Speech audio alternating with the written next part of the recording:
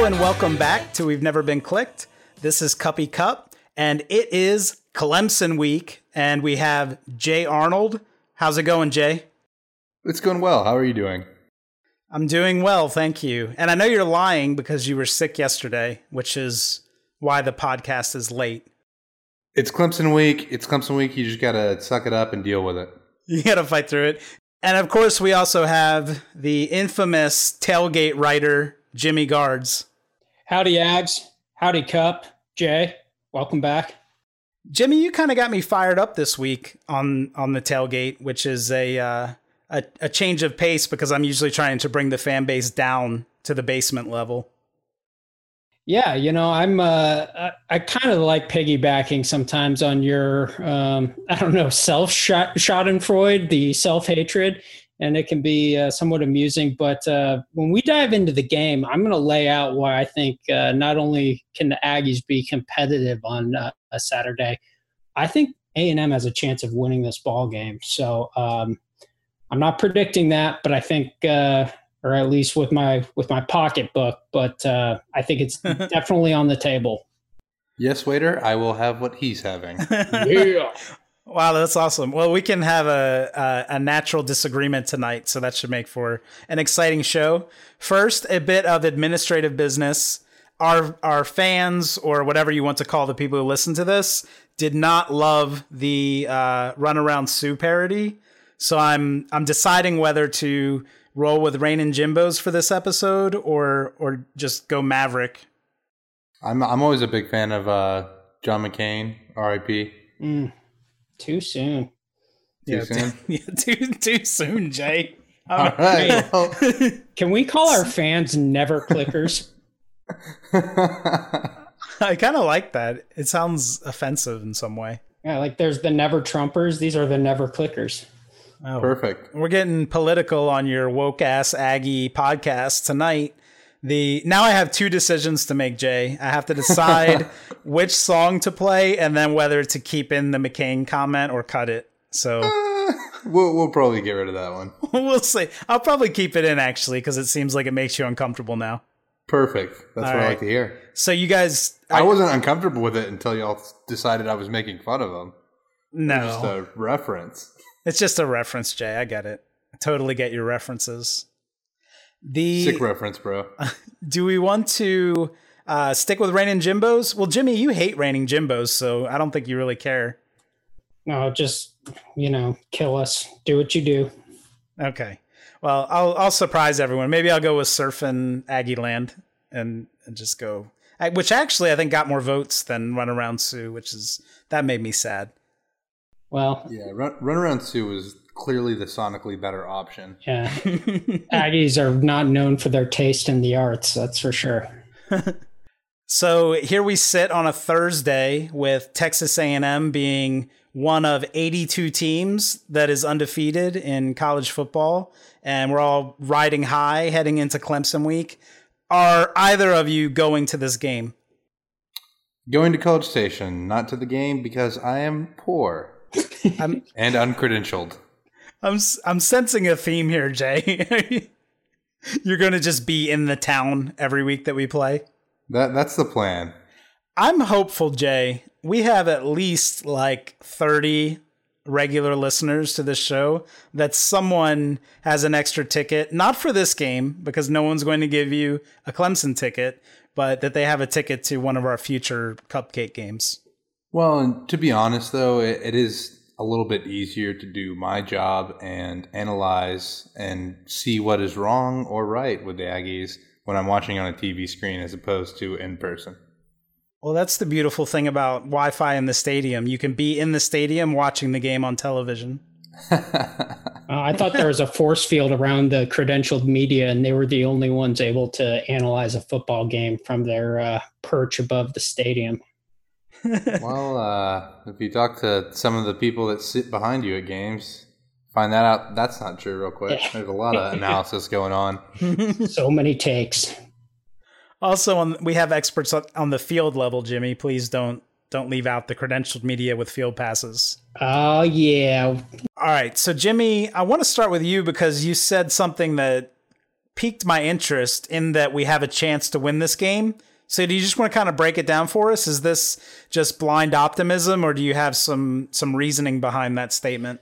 Yeah, so the reason behind my my optimism for Saturday is based on what I saw against Northwestern State. I think we saw a more disciplined football program, a team that, while it wasn't pretty on every possession or every set of downs, they put together 4 quarters, solid discipline. What I really started thinking about, though, was, okay, what's kind of a comparison? What can we judge this crop of football players against that will be similar to what they're going to see on Saturday night?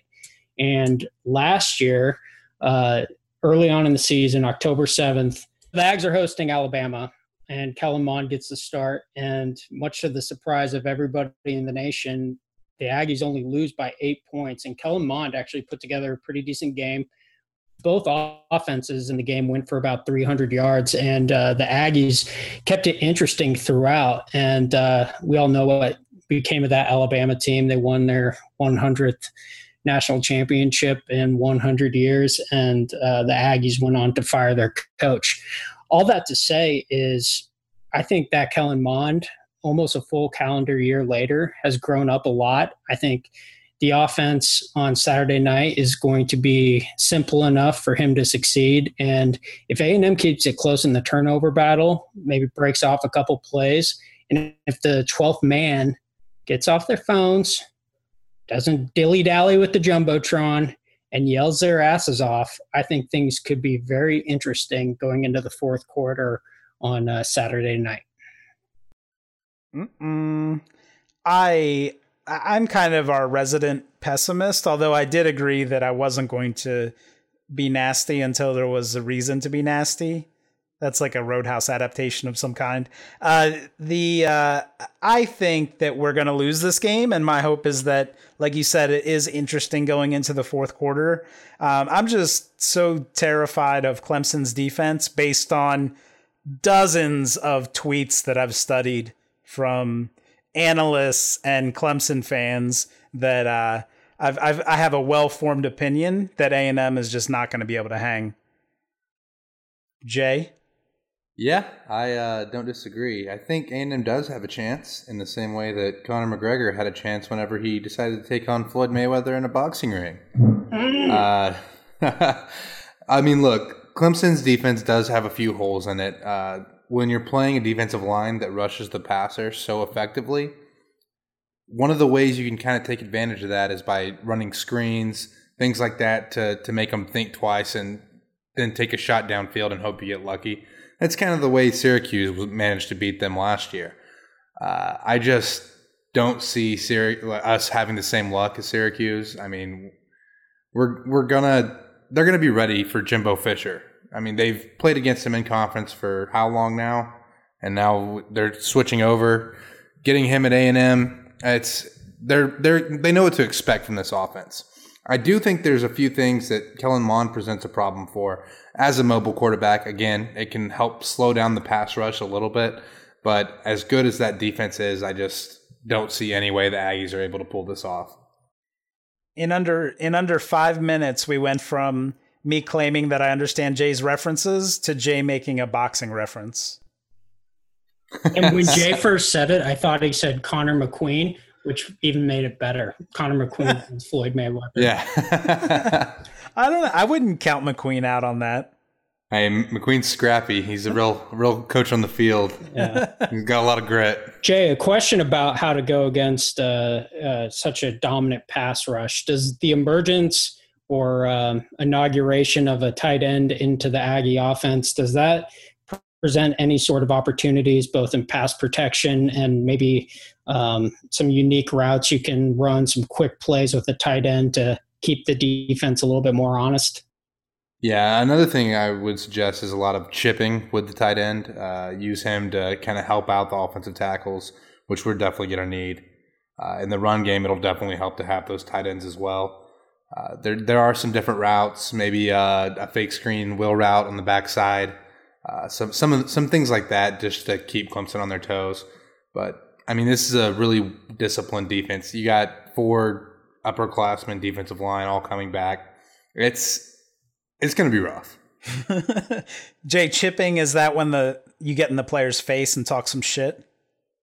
No, chipping would actually be in this case. You take the tight end as the tight end is releasing for the route. He would actually just kind of throw a shoulder into the defensive line just to give a little assist to the offensive tackle, so the offensive tackle doesn't necessarily have to react as quickly. And speaking of talking shit, I saw some people on a less discerning website than Good Bull Hunting and the other 98 throwing a little bit of shade at our 12th man, Cullen Gillespie, for his blocking performance against Northwestern State. So do you think he's going to play a big role in this game? Or obviously, I don't really understand the role of a fullback, having been a lifelong Aggie fan. Yeah, so having been a lifelong Mike Allstott fan, I can tell you that fullbacks are very important, and no one should disrespect a fullback ever. Amen. I wasn't able to analyze the offense too much, so I'm not really sure what they're referencing. I was more focused on the defensive side of the ball for A&M and kind of what I saw there. But I feel like Gillespie didn't have too bad of a performance from what I saw.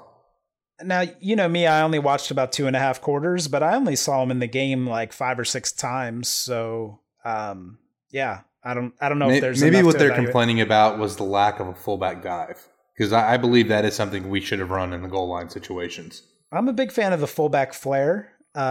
We last time A&M had a fullback, 3 fades and a cloud of dust.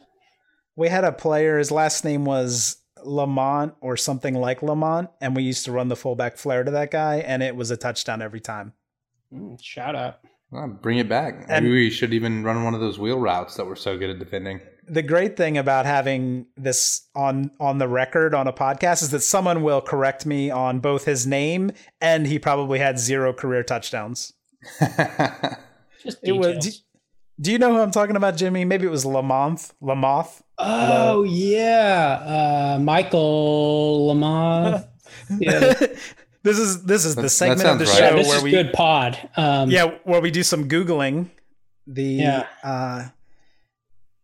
See, well, Going to the Google machine. while you're Googling Yeah. that, I wanted to share. I listened to, or I watched rather on the internet, Dabo Swinney's media conference this week, his press conference with the Clemson beat writers. And first of all, that guy is charming as shit. It's no surprise that he recruits like a madman because he's just so Southern and folksy. Like he belongs in the SEC. I mean, Clemson belongs in the SEC in so many ways as well. But Dabo was talking about, he was actually on the coaching staff of the Clemson team that came to Kyle Field in 2004 and got the wheels beaten off of them by a Dennis Franchione team. I was in the stadium for that game, and that was a hell of a football game, or a hell of a time to be inside Kyle Field. Reggie McNeil, one of his bigger days, but Dabo was going back talking about how the team stayed like over an hour away from Kyle Field. And I was thinking, back in the day, I think the opposing teams used to stay down in like the Woodlands or something. And then No, they still stay up there. Do they really? Until recently. Wow. Yeah. And so where are they now? I think so. I think the Texas A&M football team has moved to the Stella Hotel, which I think is just in Bryan, just on the city line or something like that. And now the visiting teams are now staying in the Hilton, I believe. Some of them are anyway. I see. Well, it was interesting to go down memory lane from his vantage point, because he talked about how the buses they took in from the Woodlands didn't have air conditioning and blah, blah, blah. He wasn't making excuses. He was laughing about it. Just he was like, when we pulled up, I knew we were in for a long day. And he said this time they're only staying a couple minutes from the stadium. So Aggies, that does not give you license to go terrorize their hotel and make crazy. Right? I was just thinking about whether we should drop the phone numbers for the Hilton. Let's not. Yeah, go get really rowdy at the Buffalo Wild Wings and invade the Hilton later that night. Yeah, let's not be doxing family members and things of that nature. But, Speaking of doxing, We'll leave that to the politics board. I have been absorbed in Michael Lamoth's 12thman.com page for the last 3 minutes or so. And he did play both fullback and tight end, and he had 5 career receiving touchdowns. So I imagine at least 4 of those were fullback flares. Shit, back in until probably the last 10 years, 5 career receiving touchdowns at A&M probably put you in the top 10 of all time. And I know to some listeners, it's going to seem like, since I didn't quite know his last name and had to look it up, that my knowledge is questionable. But this is like a banner moment for me, remembering someone who played fullback from 2011. So I'm waiting for the applause. I'm proud of you. Thank you. Well done, buddy. Jay was not even born yet. Oh, shit. Shout out me. And Michael was from New Iberia, so Louisiana kid. Beautiful, beautiful Louisiana. Kid, that's also known as way down south, isn't it? Completely grown man today. Yeah, I think it is. We're a geography podcast now. Yeah, I'm on I have a new tab open, Jay, and I'm mapping it. All right, so Jimmy, you talked about this a little bit, telling people to get the hell off their phones, and you wrote about it in this week's Tailgate, which was a fine introduction, stepping in for Wes. What do we need to do to break through the overbranded kind of corporate monolith that Kyle Field has become, and make it a rowdy, intimidating place? And does the crowd even matter all that much, or is it just it seems nice when the defense is amazing? Well, it's like chicken or the egg. I mean, if you have an excellent defense, I mean, hell, Miami, some of those great Miami teams played in front of half full stadiums, and it didn't really matter. It was a hard place to play because you're going against a bunch of first round draft picks. So that always helps. But I will say, just, I don't want to be all like NPR podcast, but we have a lot of distractions in the modern day. And, time was, you went to a football game and you were just immersed in the whole experience. It was like the sensory overload of just being around other people and the football and the band and just all the, what I said in the article, analog aspect of college football and all the history and lore that goes along with it. So without sounding like an incredible old man, the things that I would do is start ripping out the digital boards and the jumbotrons and all that shiny horse shit that really doesn't add much to the football game itself, and Aggies love to bitch about the Wi-Fi and, they can't get a signal, wah, wah, wah. You don't need that shit. You're at a fucking football game. And so raising up the hate barn, I want to read a little excerpt, boys, on the social framework of barn raising. And barn raising, if you're listening to this podcast, you're an Aggie, which means you should be very well-versed in the agricultural ways, the agrarian economy. So in early American rural life, communities raised barns because many hands were required. In areas that were sparsely settled or on the edge of the frontier, it was not possible to hire carpenters or other tradesmen to build a barn.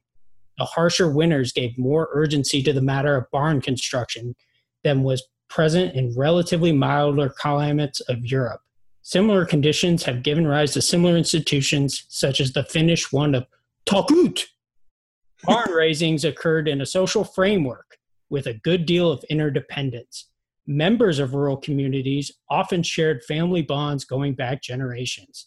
They traded with each other, buying and selling land, labor, seed, cattle, and the like. They worshiped and celebrated together because cities were too far away to visit with any frequency by horse and wagon. Despite traditions of interdependence, self-sufficiency, and refusal to incur debt to one another, community barn raisings were a part of life. Now, folks, if you don't see the parallels to Texas A&M University and our hate barn to what I just read, there's the door. We need to raise this hate barn together. And it's not going to be done digitally. It's not going to be done with an app. It's going to be done with the sweat of our brow, and it's going to be done together. We're going to beat the hell out of Clemson on Saturday night. Whoop. I don't know. I actually think we just found the new Spirit of Aggieland intro audio. So happy for that. Congratulations, Jimmy. You're about to get famous. We just need a Paul Harvey impersonator to read the thing. Yeah. Instead of my nasally, squeaky little voice, you need a cool voice like Matthew McConaughey. Respectfully, Jimmy. Respectfully. Respectfully. Would you say the more connected we become, the more disconnected we become? Oh, yeah. Isolation, my brother. How about you, Jay? You're a millennial, are you not? Yes. So what is your what does your Kyle Field experience look like? Have you always been in this world of dozens of ribbon boards and Wi-Fi, or did you get to see Kyle Field in its olden days? Well, I mean, I did get to see Kyle Field in 2010. I think it was against OU, where A&M pulled off what was, I think, a big upset at the time. Incredible atmosphere. Didn't seem like everyone was on their phones. But the other thing I want to touch on is that I grew up and have been for a long time a Cubs fan. And I think part of what makes the friendly confines so incredible is the fact that it still feels like an old-time ballpark. I mean, they've got the old-school numbers updated scoreboard out there where it's not all this newfangled technical digital shit that doesn't do anything but distract people from the actual action on the field. Not to get on my soapbox, but as players, we want you to be invested in the game as much as possible. And we can feel it whenever we look up there. You know, we're not supposed to look up there, but we do anyway sometimes. And we see a whole bunch of people just on their phones.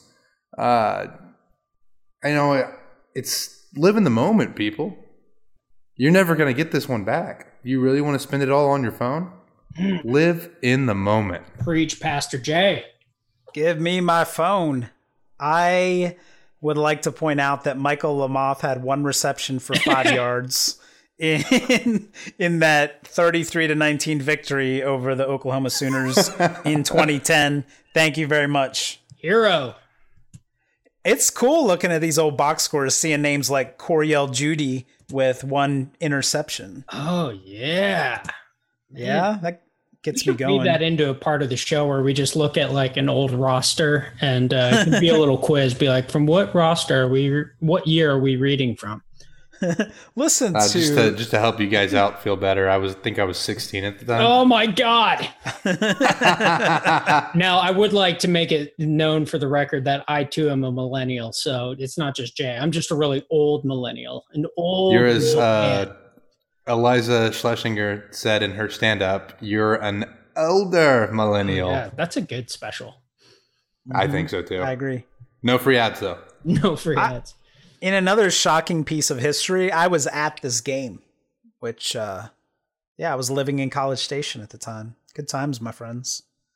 But Kyle Field used to be a much cooler place when it was a piece of shit. And by piece of shit, I mean that respectfully. Like just that big block of concrete and pissing in troughs, and, you know, the concession stand just had water and hot dogs. I don't know. There was just like everybody was kind of pissed off about, you know, how crappy the environment was around them, that there was nothing to do but scream and immerse yourself in the game.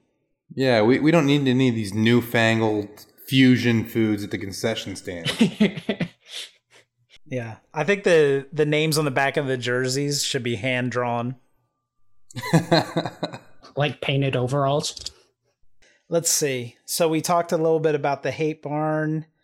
And do we have anything else to get to before we let Jimmy give us his picks and his results from week 1? I just want to say in advance, God bless all who actually go to the game, because I wanted to give my weather forecast. Oh, yes. Please do, Jay. I know it's going to be raining Jimbos. It's going to be raining Jimbos. That's not the only thing it's going to be raining. It's going to be raining tears from our quarterback from getting sacked 11 times. But also, for the forecast in College Station, we have a...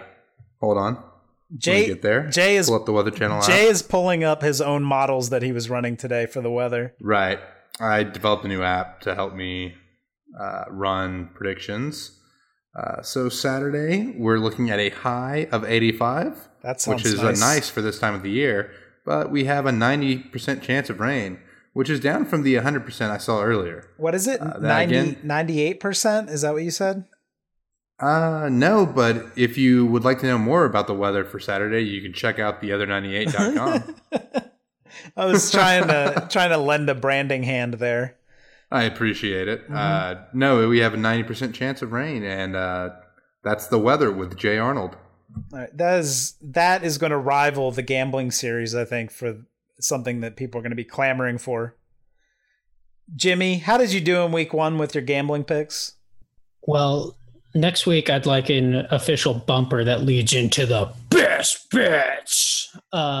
Didn't I pull up a generic bumper for you last week? Yeah, I think you did, but I want something more. This is what you get until bets. Okay. Last week, team, we went 2-1. The over hit on the OU FAU game. OU, I think, scored 42 points in the first half, which is always helpful if you're looking for an over. We also won the Thursday night game. Tulane covered in a very exciting game if you're a gambler against Wake Forest. If you're not a gambler, there'd be no reason to watch that game. The third game was a loser. We bet on Washington to cover the 1.5 or 2 points, depending on your book, against Auburn. Really good football game. I think Washington might just run the table and come out of the Pac-12. I was impressed with a lot of things they did, but they were unable to cover. Nice win for Auburn in essentially what was a home game for them at Atlanta. Leading into this week, I've got 3 picks. Before we get into that, a little bonus pick. The Aggies-Clemson spread right now is standing at 12.5. I think there's a lot of value on the Ags. I think the Ags can cover that number at home. Going back to that 8 or 9 point loss against Alabama. Cup doesn't think we're going to cover that number, so maybe we'll set up a little side wager. But I'll be brief with this. There's 3 games I've identified that I really like. I think South Carolina hosting Georgia at home. They got the marquee slot on CBS, so that'll be 2:30 Central. South Carolina is getting 10 points with a visiting Georgia team that is recruiting really well, but they've lost some big pieces. And a lot of the great players that were on that team last year are now playing on Sundays. So look for South Carolina to maybe make a little noise and possibly win outright. That'll be a great football game. I also like Stanford at home hosting USC. That number's moved from Stanford having to lay down 4 points to almost 6 points. I would take either number, so we're going to roll with Stanford at home, giving USC points. And then the Big 12, they have to play that vicious 9-game conference schedule. Grueling. And Powerhouse Kansas is going to, I believe Central Michigan is in Saginaw. Yeah, it might be Saginaw, Michigan. And so Kansas going on the road to play a directional Michigan, and Kansas is a 5-point underdog. Well, folks, we're taking Central Michigan, and we're giving the 5 points. So those are your best bets. Dun, dun, dun, dun, dun, dun, dun, dun, dun, dun. Jimmy, so if you laid down like $100,000 each on your 3 picks last week, you'd be sitting pretty. Well, yeah. Good thing I laid down a Milski on each. No.